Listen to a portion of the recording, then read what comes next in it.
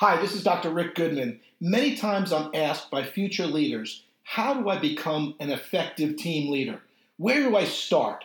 Well, we're going to talk about that today on the Solutions Oriented Leader podcast.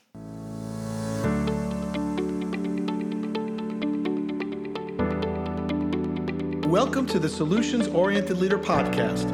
I'm Dr. Rick Goodman, international leadership expert and author of the book, The Solutions Oriented Leader, your comprehensive guide to achieve world-class results. Each week, we'll be bringing you inspiring leaders and messages to help you develop your solutions-oriented mindset for success. So if you're ready to become part of the solutions revolution, let's get started right now.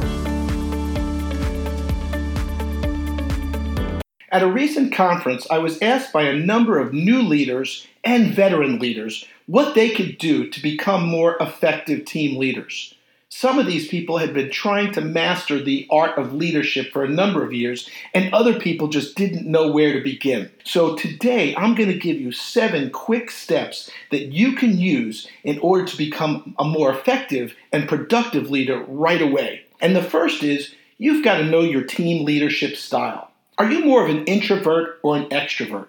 Are you someone who likes to delegate and feels comfortable delegating to others? Or are you the type of leader who likes to micromanage the process? It's important to know and really do a quick self-assessment on yourself. And if you're not quite sure, one of the best ways to do it is ask others who you've worked with before, because they're usually the ones to tell you the best about how your leadership style is if you become a little bit less than self-aware about the situation. The second is, effective team leaders make time to lead. That means you've got to put some time into the program. You've got to put some time into your schedule to figure out what you're going to do in order to engage more effectively with your team. So plan a walkabout. What I like to do every morning is go walk around the office and go speak to each and every person on the team. Find out a little bit about that individual. See what's going on, and I always ask them if they need any help. Now, most of the time, they say they're just fine. The purpose is not to ask them really if they need help. I just want them to know that someone's there to back them up.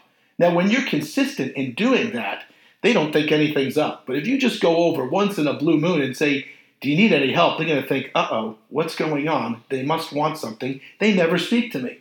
The other thing that I like to do is the morning huddle. And I've spoken about this a number of times. And the morning huddle is not a meeting. It usually happens on a Monday, Wednesday, and Friday for about 15 minutes when I get together with the team and discuss what I'll be working on for the week. And I also want to find out what are they going to be working on so I can make better decisions. And also, if they need any help with something, they can ask me right there. And we could do a checkup on Wednesday and a follow-up on Friday, preparing for the following week. So I find that's very effective, but you got to put that time into your schedule. Number 3, know your people. Like I said, doing the walkabout is one thing, but you've got to be engaged with your team. You want to be intentional about knowing what their strengths are and what their weaknesses are. Sometimes we could also do different types of assessments on our team to figure out what those are.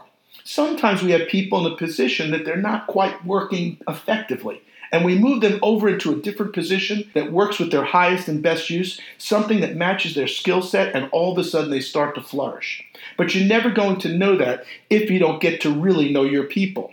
Number 4, good team leaders know how to communicate.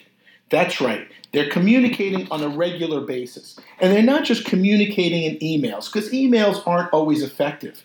We've even been using video emails because when we speak, people get the intonation, they get what we're speaking about, they have that feeling when sometimes it gets lost in translation when you're sending an email. But they want to make sure that they're communicating on a regular basis. And again, one of the best ways that you can do this is by having the morning huddles, making sure that you have set times to check in with people, and making sure to set clear expectations about the team's mission and purpose. Making sure that they understand the goals and that everybody who leaves a meeting understands what their roles and responsibilities are. Number 5, leaders set examples. Even in the moments when you are not actively communicating, you are being watched. Like it or not, your team members look to you as an example, and they will be quick to emulate your behavior. If you're showing up late, they're going to show up late. If you're not on time, they're not going to be on time either. So you've got to make sure to set that example. I always say that if you're not early, you're late. So get in there early Outwork your team and they'll outwork you also. You've got to make sure that you have a good read on the company culture. Is there a sense of balance for your employees? Because sometimes they may be clocking out early. Are they just doing time? So you want to make sure that they're holding up the same values as you. And that doesn't mean that they're working all hours of the night either, because it's about balance. Number 6, effective team leaders delegate. That's right. They learn how to delegate. They learn that, guess what? You can't all do it yourselves, and sometimes there's other people that could do the job better than you. So make sure that you trust the people around you to step up and do great work. When your team does well, you as that leader looks the best. And if you don't trust your team members to do good work, or if you're anxious about delegating to them, it's going to be a problem. And it's also going to be a hiring problem. Simply put, if you can't trust the people you've enlisted, then it's hard to justify why they're on your team at all. So make sure to learn how to delegate and give up some of the things so that other people can shine. Number 7, effective team leaders make decisions. That's right. You've got a 50-50 shot. And if you make the wrong decision, well, then you got something to do something else. But if you make the right decision, you've gone to the next level. You want to make sure to make clear decisions. Like Stephen Covey says, begin with the end in mind. Know what you want your outcome to be. But you can't agonize over every last decision that needs to be made to the point where you're simply wasting time. Sometimes you're going to get it right and sometimes you won't. You should celebrate the times you get it right. But just remember, the people that are in the Baseball Hall of Fame struck out 70% of the time. If you're a 300 lifetime hitter, you're probably in the Baseball Hall of Fame. But if you don't get up to bat, you've got no shot at getting a hit.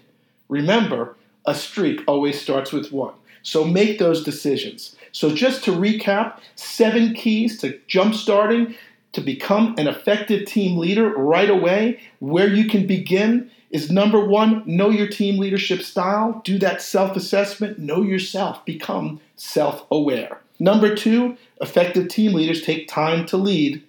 Number 3, know your people. Number 4, good team leaders communicate effectively. Number 5, leaders set examples. Number 6, effective team leaders know how to delegate.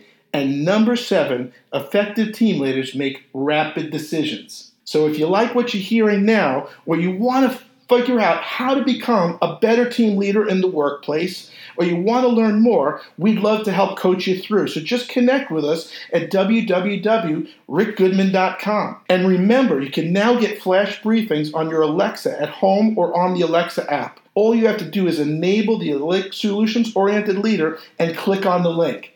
And remember, if you want those solutions, you want that comprehensive guide, all you've got to do is go on Amazon, go to Barnes & Noble, and go get the Solutions-Oriented Leader, your comprehensive guide to achieve world-class results. It's going to give you information on how you can effectively grow your business, how you can create a culture that lasts, and how you can create a life that is productive and happy with an amazing work environment. So this is Dr. Rick Goodman saying, go out there and make it happen, and we look forward to seeing you the next time on the Solutions-Oriented Leader podcast. To learn more about solutions-oriented leadership, please visit our website at rickgoodman.com, or feel free to email me at info@rickgoodman.com, and please subscribe to the Solutions-Oriented Leader on iTunes or your favorite podcast app to get your weekly episodes automatically.